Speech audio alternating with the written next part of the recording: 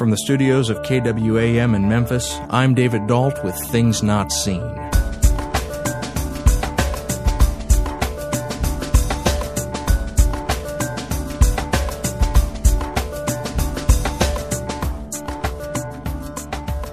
On today's show, we look at some of the issues that face young women when they enter the ordained ministry, issues of acceptance and professionalism, and even what shoes to wear with that robe. Our guest, Stacy Smith, tells us about some of the joys and the panic attacks that await those new women pastors. Later in the hour, Katie Scroggin brings us a review of the book Islamophobia, the Ideological Campaign Against Muslims by Stephen Sheehy. Stay tuned.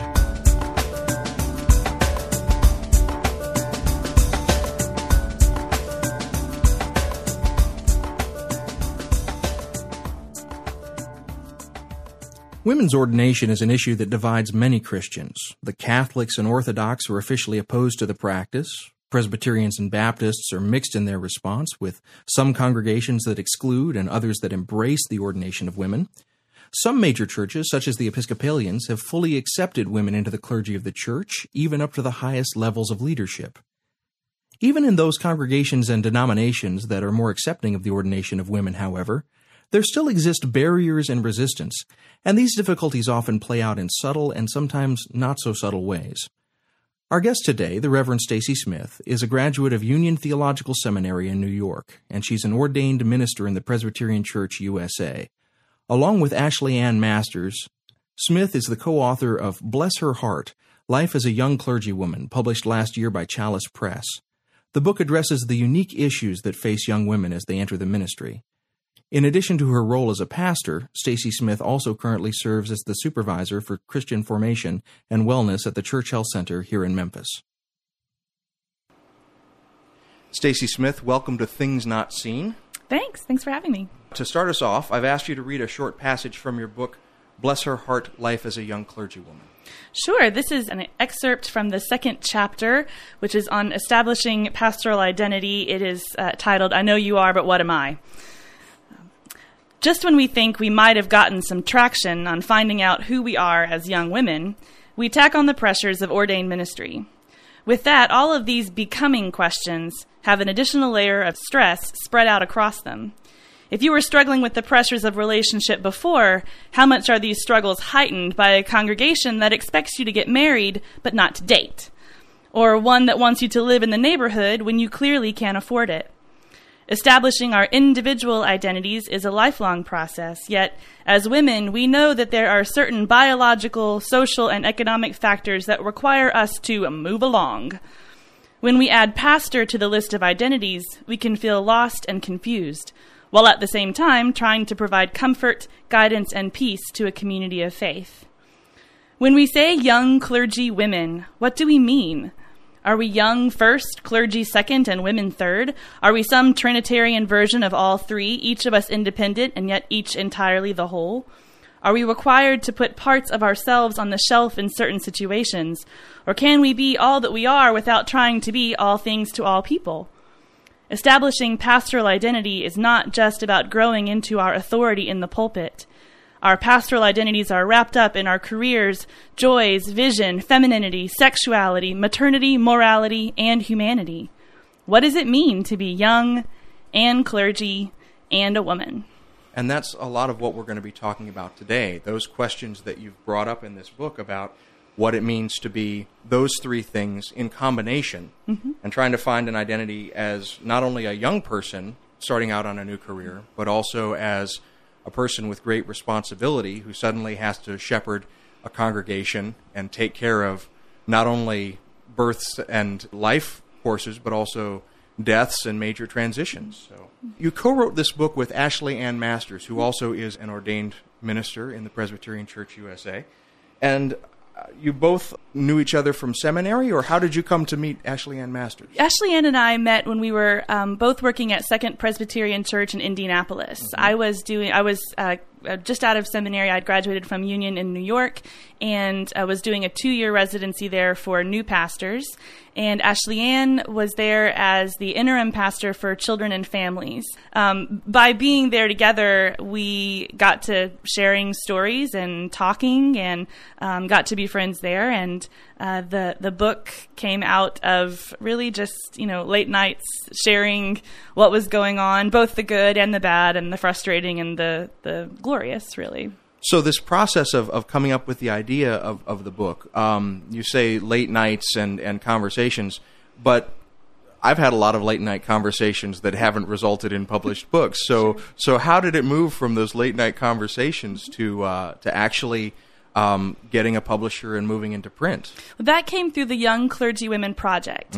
And this is an organization, a network really of, several hundred pastors now all over different countries and different denominations. It started in 2006 as sort of an informal network for young clergy women, and evolved throughout the last few years. They started an online magazine called Fidelia's Sisters that I started writing for right when I moved to Indianapolis and was first serving in the church. And that was very cathartic. I don't know how great a writing it was, but it was wonderful to be able to share what was going on in your ministry and put it out there for other people to read and comment on and identify with and challenge you on. And the Young Clergy Women put out a call for proposals. They had partnered with Chalice Press to publish books by and about and for young clergy women. So we brainstormed a couple of ideas, floated them past some other friends. This one seemed the most likely topic because it seemed to be an extension of what was sort of going on online already. But we really wanted to add the kind of scriptural component to it as well, so that we weren't just sharing stories, but we're kind of reading our own narratives through, as Christians, sort of the ultimate narrative in Scripture. And so we wrote the proposal. I think we got it in late, like 2 a.m. when it was due, I think by midnight. And another late night conversation. I think that, I think we had to go to Kinko's and print it out, and the email didn't work, and, all of those technology things. So that was in April, and then right around the 4th of July, we found out that we were going to be the first book published in this series, in this collaboration between Young Clergy Women and Chalice Press. So. Well, congratulations on being the first. Thank you. Now, a significant portion of Bless Her Heart is made up of stories you collected from women who are themselves also going through the struggles that you write about. Was it difficult to get these women to open up about their experiences, or did you find that they were very eager to do it? No, not hard at all. A lot of these, when we decided on the chapters, we had some of these stories kind of in mind, just from friends or colleagues, things that we had heard, and that's really how we chose the chapters themselves. They were based on these late night conversations we'd already been having, because we wanted to pick chapters pick topics that we thought were both unique to this group of pastors, of women, but at the same time sort of universal themes that we think a lot of people go through. So, for example, we don't directly address, for example, gays and lesbians in the church. However, we address dating in the church. Whoever you're dating, can be difficult, right? Difficult for different reasons. And so we sort of went to this kind of broad list of issues that we wanted to talk about, which came out of the stories that we had heard. And then as we sort of developed the topics, there were a couple of things where we said, well, we really need a story about this, or we really want to get someone's opinion about this particular issue. So we would go back to folks and sort of ask them to share their experiences around this particular topic. And it was very easy to get a broad range of people because Ashley Ann went to Columbia Seminary in Atlanta, so she knew a lot of folks who were serving churches.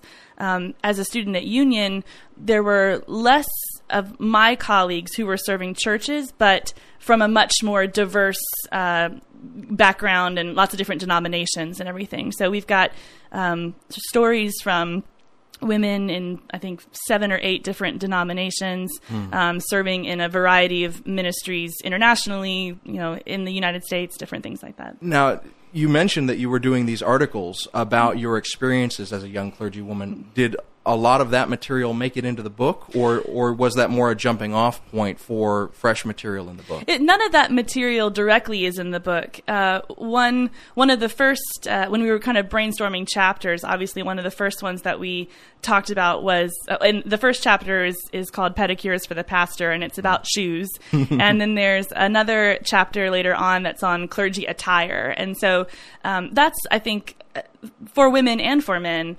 it's putting on the robe for the first time can be exciting and challenging and strange. And so the first piece that I wrote for Fidelia's Sisters was called "I Do Not Own a Robe," and about my struggles to adopt this garment that I had to wear.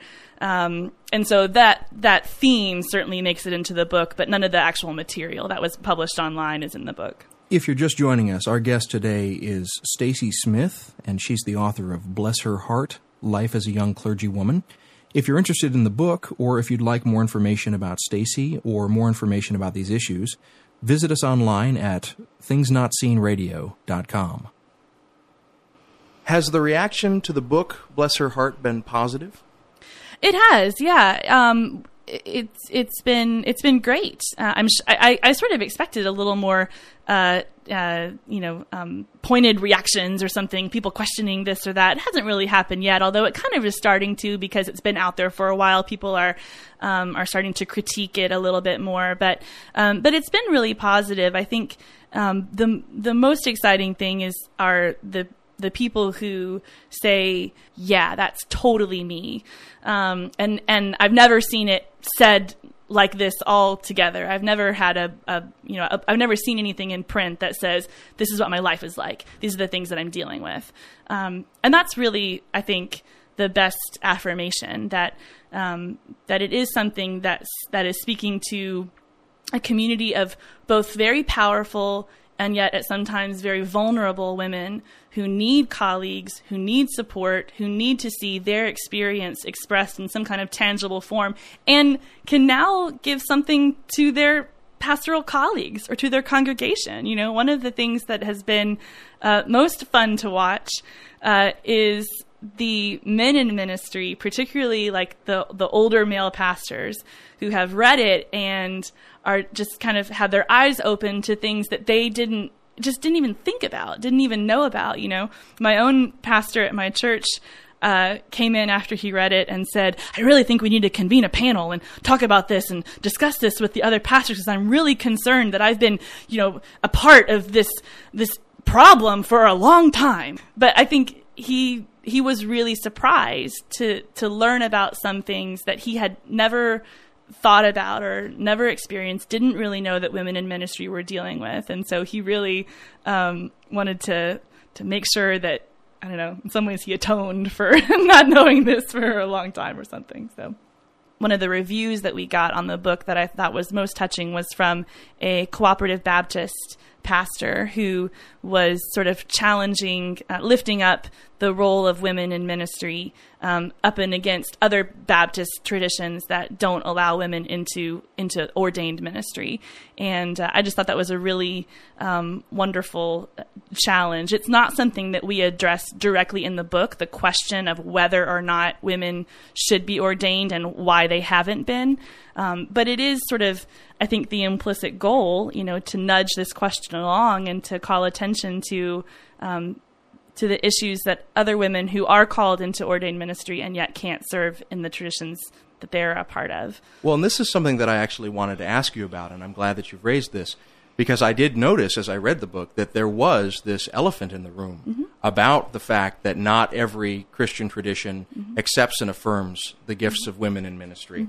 And you and your co-author, Ashley Ann, touch on it a little bit in the book, but you don't really engage that issue head on. And the continued resistance of many religious traditions and denominations to women in ordained ministry is a struggle, not only between denominations, but within denominations themselves, as you've just said. But in making the decision about how to structure the book, why did you choose to leave this issue in the margins instead of addressing it directly? Again, we wanted to, I remember kind of having this great idea that we should one chapter we should add to the book was on this issue, on women who want to be ordained, who are called into ordination and yet can't be. And I said to Ashley Ann, I was like, we need to address this issue. This is a great topic. We've got so many good stories. And her response was like, yes, but that's not a universal issue. Again, we wanted to address issues that we thought were the common experience among women who are ordained. And being kept out of church leadership in some way, whether or not it's through ordination or through hiring practices or through maternal leave or whatever. These were we wanted to address those issues, but we didn't want to write a book that was about whether or not women should be ordained. There's lots of books about that. There's lots of ways of thinking about that. We really wanted to give voice to this particular community that is ordained, that are young women in the church, and really speak to their experiences in the way that, using stories that we thought were universal experiences for this particular group of women. So let me ask the question now in sort of turn it back around on itself. About 50 years ago, your own denomination, the Presbyterian Church USA, began affirming and accepting women into roles of ordained ministry. Mm-hmm. Have they solved all of the problems and yes. overcome all the hurdles? Or, all the hurdles. Or are there still resistances and difficulties that women experience, even in a denomination that accepts and affirms women in ministry? Of course. There's in the same way, I think that there is. That there are issues in corporate America, and there's issues in the Senate, and women are obviously they've not figured everything out. I do think you in some ways we have again set up almost kind of like a reverse issue, which I think you see after the Great Recession. If you look at, for example, rates of graduate school attendance, right? Women are outnumbering men. You have churches now where there might be one, senior pastor who is almost always still male, but then several associate pastors who are all female. My church right now is like that. My church that I grew up at in Dallas is like that. There are churches that are only pastored by women, by 2 or 3 women serving in pastoral roles. Is that good for the church?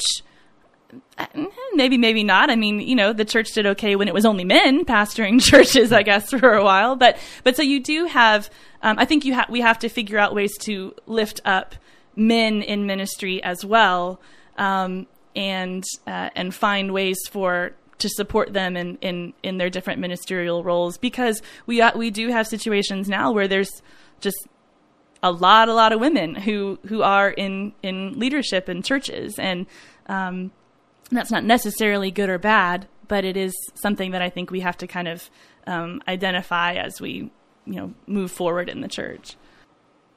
You're listening to Things Not Seen, conversations about culture and faith. I'm David Dault. Our guest today is the Reverend Stacy Smith, author of Bless Her Heart, Life as a Young Clergywoman. You can find us online at www.thingsnotseenradio.com, and you can get show updates and other information on Facebook at Things Not Seen Radio. We'll be back in a moment. This is Things Not Seen, conversations about culture and faith. I'm David Dault. Each week we take time to talk in depth about issues and interests from across the spectrum of belief and practice. We've been speaking today with the Reverend Stacy Smith. Along with her co-author, Ashley Ann Masters, Reverend Smith has written a practical guide for women in their first years of ministry. The book is Bless Her Heart, Life as a Young Clergywoman. Weaving together insights from Scripture, along with personal anecdotes collected from women colleagues in several different denominations, Smith and Masters hope the book will serve to ease some of the rough transitions that might await a young woman entering pastoral work. Well, now that you're on the other side of this process, and the book is out, and you've collected these stories, how did your own assumptions, or how have your own assumptions and expectations about the role of women in ministry how did those assumptions shift and change both in the course of writing the book and now that the book is out? Well, I think it's when you're writing a book that's so closely related to your own identity. As soon as your identity changes or shifts, or you live for another 6 months and you learn something else, then you do kind of look back and think, oh man, I wish I'd known that about what I was talking about back then. So I think that in thinking about what it means to be young in particular, as you get older, your association with identifying as young begins to change. And we hinted this in the book because, I think ministry is something that after you do it for a little while and you learn a lot. And so knowing full well that after a couple of years of ministry, you will probably not be the new kid anymore. Someone else will come in who is, who's just out of seminary and just learning all of this stuff. And so you have to both continue living into your own identity, but also hopefully be a mentor to someone else who's coming, who's coming up as well. So as you sort of understand yourself differently, then I think you kind of look back and think, well, maybe it's not quite like this, or maybe it should be different like that. I think it just sort of depends on your trajectory. So if I hear what you're saying, part of the frustration perhaps is a book is a static thing. And sure, once you've got it out there in print, you look back and you say, wow, now I have this new knowledge. I wish that I could put that back in the book. But I also hear you saying that part of what you're doing is a passing on of wisdom to those that are coming after you, who are now fresh in their own pastoral careers and ministerial careers. And so what I hear you saying is that even though there's the frustration that the book is there and it sort of can't be changed, there's a lot of personal opportunities that arise from the book that allow you to do this. Yeah, and I think probably anyone who publishes a book looks back 6 months later and says, man, I should have written that differently. So, but I do think when it's particularly tied to your identity, to saying this is what it's like to be me or to be in this role at this particular point in time, looking back on it, you think, well, it's a little bit different now than it was back then. I think even the young clergywomen sort of identity and moniker, is in the process of evolution as well.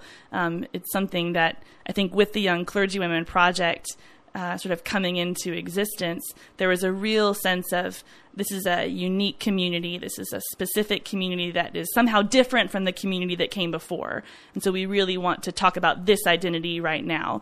And even as the organization grows, as the people who started it are now in different areas of their lives, you have to think about what it's like to pass it on, to hopefully teach the folks that are coming in now who are kind of running the show, running the organization. Well, and I think about the intergenerational issues that you spoke of earlier, and not only the dating and matchmaking part, but then later when there are children being born and then children to raise, it's my impression that the expectations of male clergy and female clergy are vastly different on that front, even in progressive churches like the PCUSA. I think that's definitely true, and I think you will hear mothers in ministry who might be both from the same faith tradition, from working in a similar church, of a similar theological mindset, who have polar opposite ideas about how they want to be mothers in the church.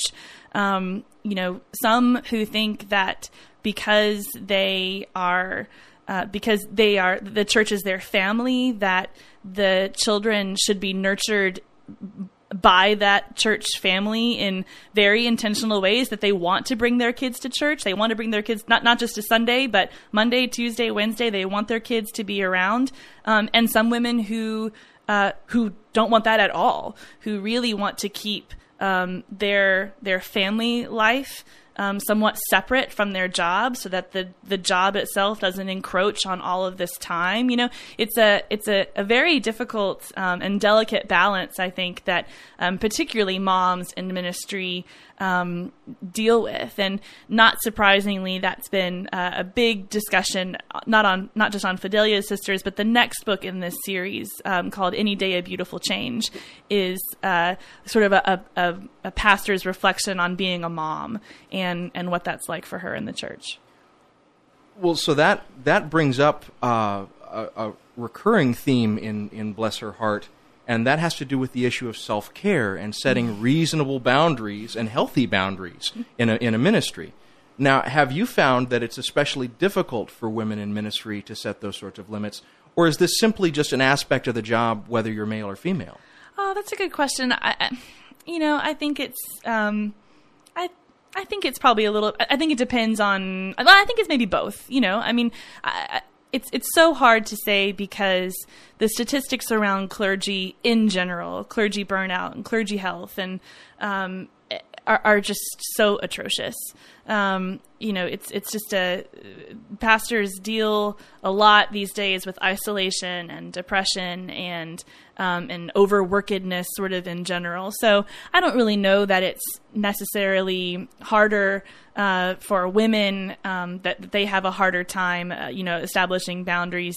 I think that it's a problem for pastors sort of in general. I think probably along the statistics would tell us that it's a problem for both men and women, both young and old, who are serving churches. So. If you're just joining us, this is Things Not Seen, Conversations about Culture and Faith. Our guest today, Stacy Smith, has written a practical guide for women in their first years of ministry called Bless Her Heart, Life as a Young Clergywoman. If you'd like more information about the book, please visit us online at thingsnotseenradio.com. Do you feel that it's proper or acceptable that some traditions and denominations still are holding back on this issue? I mean, I guess what I'm asking is there any value to be found in a diversity within the wider church where some denominations ordain women and some do not? Or would you encourage all traditions and denominations to embrace and accept women in leadership and pastoral roles? I think that the arc of the moral universe is long, but it bends toward justice. I think that it is certainly. I certainly understand that there are denominations, people, leaders for whom this is a difficult question. That they look at Scripture, that they look at experience, that they look at traditional roles and think, "No way, this is too hard." I feel for their struggle and for their pain. I do not think that excluding women from ordained ministry in the church should be accepted in any case. But I do understand that just because I think that not everybody does. But I think that it is a question of justice. I think it's a question of creation. I think it's a question of opening ourselves to the work of the Spirit in the world, and I do think that that one day we will all sit at a table together, men and women, young and old, and celebrate the calls of everybody. And that is true in the Presbyterian Church, but and again, most sort of mainline denominations at this point do ordain women, but they have done so at different kind of stages along the way. So if I'm hearing what you're saying, the Presbyterian Church USA about 50 years ago began ordaining women and welcoming women into pastoral ministry. Mm-hmm. And there was a generation of women that took that challenge, mm-hmm. and they were the first women in their seminary classes and sometimes the only women in their mm-hmm. seminary classes. Mm-hmm. And they really blazed a trail. Mm-hmm. And then maybe a second generation, maybe I would imagine 50 years ago, so we're looking at the 70s and the 80s, a second generation came in and built upon what those women had achieved. Mm-hmm. And now, if I hear you correctly, you're in almost a third generation, maybe even a fourth. Mm-hmm. Now it's not just trailblazing, but it's almost, within the PCUSA at least, expected that women's gifts will be affirmed and that women will be welcomed into ministry. Am I hearing you correctly? Yeah, it is. It is an expectation. Now, what it looks like on the ground is part of what we deal with in the book. As a woman who's been in a church that has ordained women openly for the last 50 years, I am privileged to not have the question of whether or not I'm allowed to be ordained in my church to be a huge issue. It's not like that, obviously, in every church. But in my denomination, the question of whether or not this is something that my call is something that the rest of the church will affirm is not really an issue. And I think that it has been a bigger challenge for the women who came before us, for our mothers in the faith, who were the only woman in their seminary class, or the first woman to ever go before presbytery, again, in my own tradition specifically. So, but because of that, because there's not this question mark next to whether or not I can or I can't, whether, even if I'm, after you ask if I'm called, I'm in the position, and other colleagues are in the position to think about, okay, well, if that's not what it is, then what is it? What are the issues that we are dealing with as women, and how can we celebrate the fact that we are women and that we have a unique perspective in the church that has not been allowed in ordained ministry for a long, long time? So what are some of the specific needs that women have in their pastoral formation? I think that women, well, it's you need to be open, I think, to the issues that you are dealing with in your own life that just happen to be in the church as well. For example, the piece that I wrote, the first piece that I wrote, the I Do Not Own a Robe piece, the question that I sort of asked was, most women's clerical garments are either men's, they look just like a male robe, or they are slightly tapered at the waist and flaring at the hips and hug the body just a little bit more. Well, what does that mean? That the woman's robe is just the man's robe, but fitted, so you can see a little more of the body. I don't have an answer to whether that's good or bad. It is what it is. It's just kind of what we wear. That's kind of what you buy. But I think these questions of whether women are fitting into the men's role in the church play out in some kind of funny ways when you get into the church, when you're actually serving a church day in and day out, getting up in front of people, wearing your red heels, and people are either gasping because it is just horrible or gasping because she looks awesome. Well, Stacy Smith, thank you so much for being with us today. Thank you for having me. Our guest, Stacy Smith, is an ordained minister in the Presbyterian Church USA and works currently as the supervisor for Christian formation and wellness at the Church Health Center here in Memphis, Tennessee. Along with Ashley Ann Masters, Smith is the co-author of Bless Her Heart, Life as a Young Clergywoman, published last year by the Chalice Press. The book addresses the unique issues that face young women as they enter the ministry. If you'd like more information about the book, please visit us online at thingsnotseenradio.com or on Facebook at Things Not Seen Radio. Our Facebook page is a great place to learn about upcoming shows and upcoming guests, and our webpage is a great place to download additional audio that hasn't made it onto the broadcast and to find out more information about the books and the authors that we're speaking to. If you have trouble catching us on Sunday mornings, you can also sign up on the website for a weekly free podcast. That way you can listen to the show on your schedule, not on ours.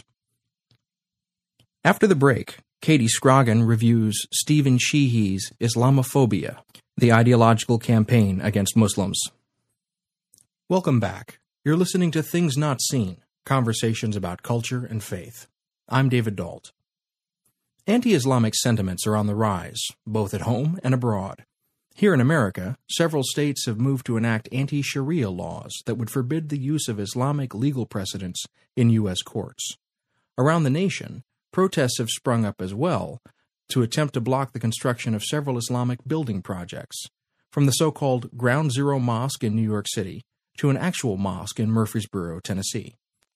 In all these cases, critics of such moves have seen one common factor at work: Islamophobia. But just what is Islamophobia, and how are we to understand it as an aspect of our modern, post-9/11 culture? Our producer, Katie Scroggin, takes a look at these issues with a review of the recent book by Stephen Sheehy, Islamophobia, the Ideological Campaign Against Muslims. A few years ago, a friend stopped at the hardware store to pick up a few things. All was going well until she handed the cashier her ID. Reading her Arabic last name, the man expressed surprise that he hadn't heard it on the news yet. When she asked if he was calling her a terrorist, he assured her he meant no harm by saying, "No, hey, it's okay, I don't like Jews either." After speaking with the manager, my friend received apologies from him and the cashier. But the sense of hurt, of being stereotyped and suspected yet again, stayed with her. Muslims in the United States have increasingly undergone these and much more extreme sorts of stereotyping, bias, and discrimination. Although this brand of prejudice has been present since the country's founding, it has taken on a particular shape in the last 20 years or so.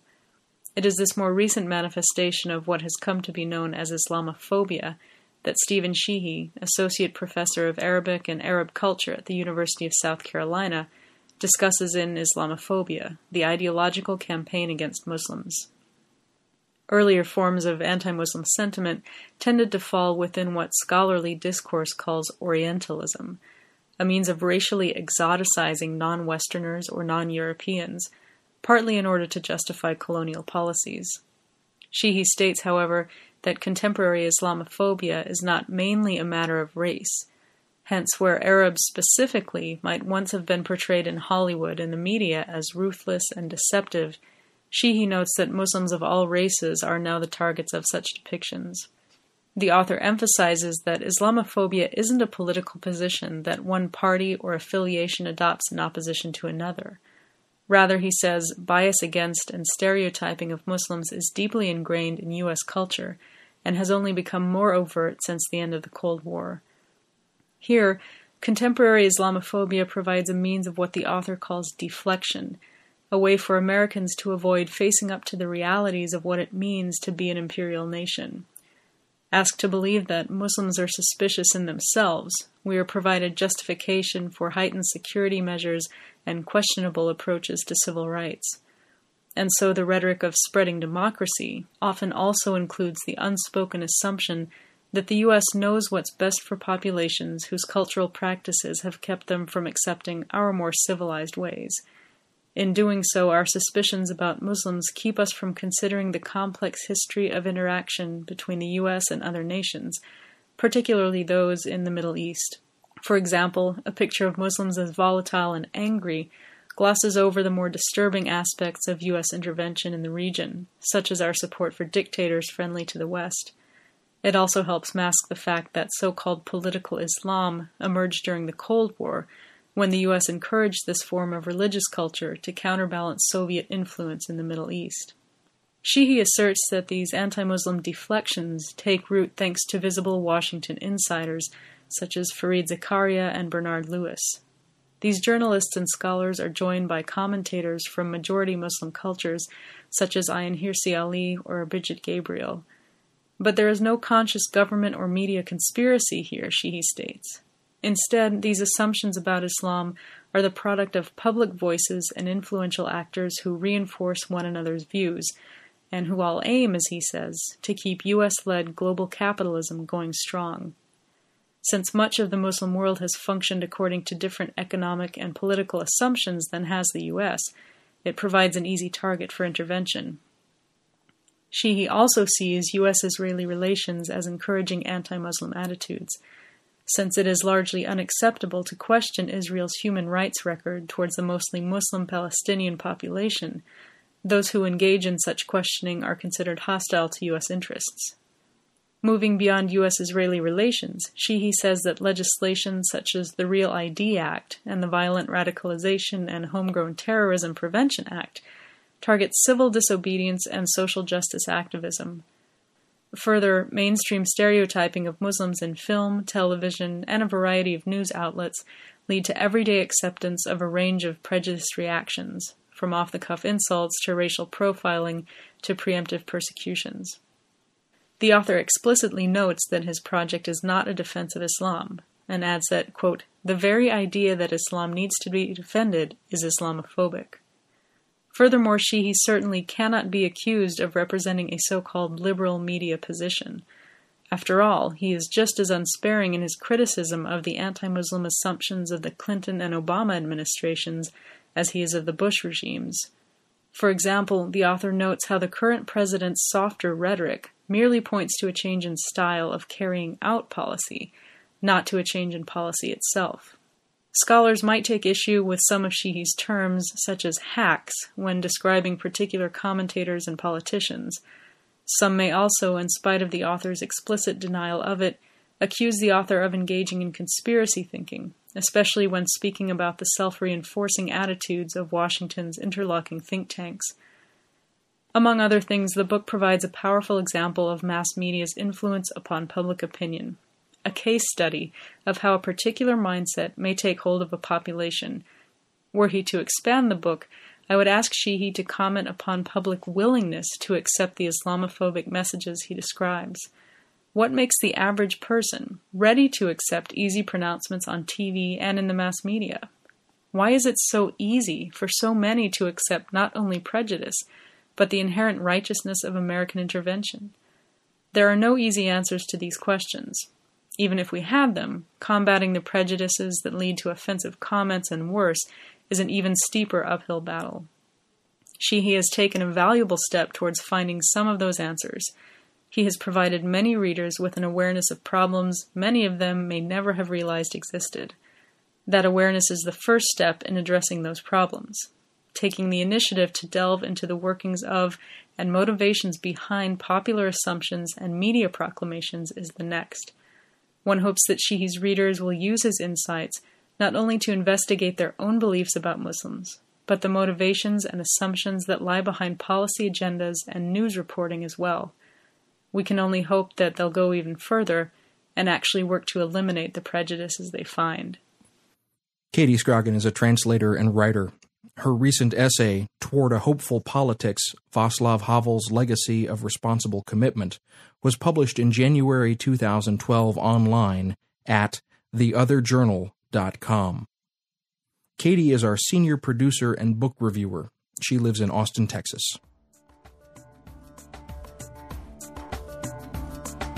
Things Not Seen is a production of Sandberg Media, LLC. We record the show at the studios of KWAM News Talk 990 in Memphis, Tennessee. AM 990 is not responsible for the views expressed on this program. Additional production for this week took place in Austin, Texas. Our theme music is composed by Gene Kija. Jeff Krause engineers the show. Our staff includes Travis Abels, David J. Dunn, Alexander Badenoch, and David Merrill. Katie Scroggin is our senior producer. You can follow us on Twitter at Not Seen Radio.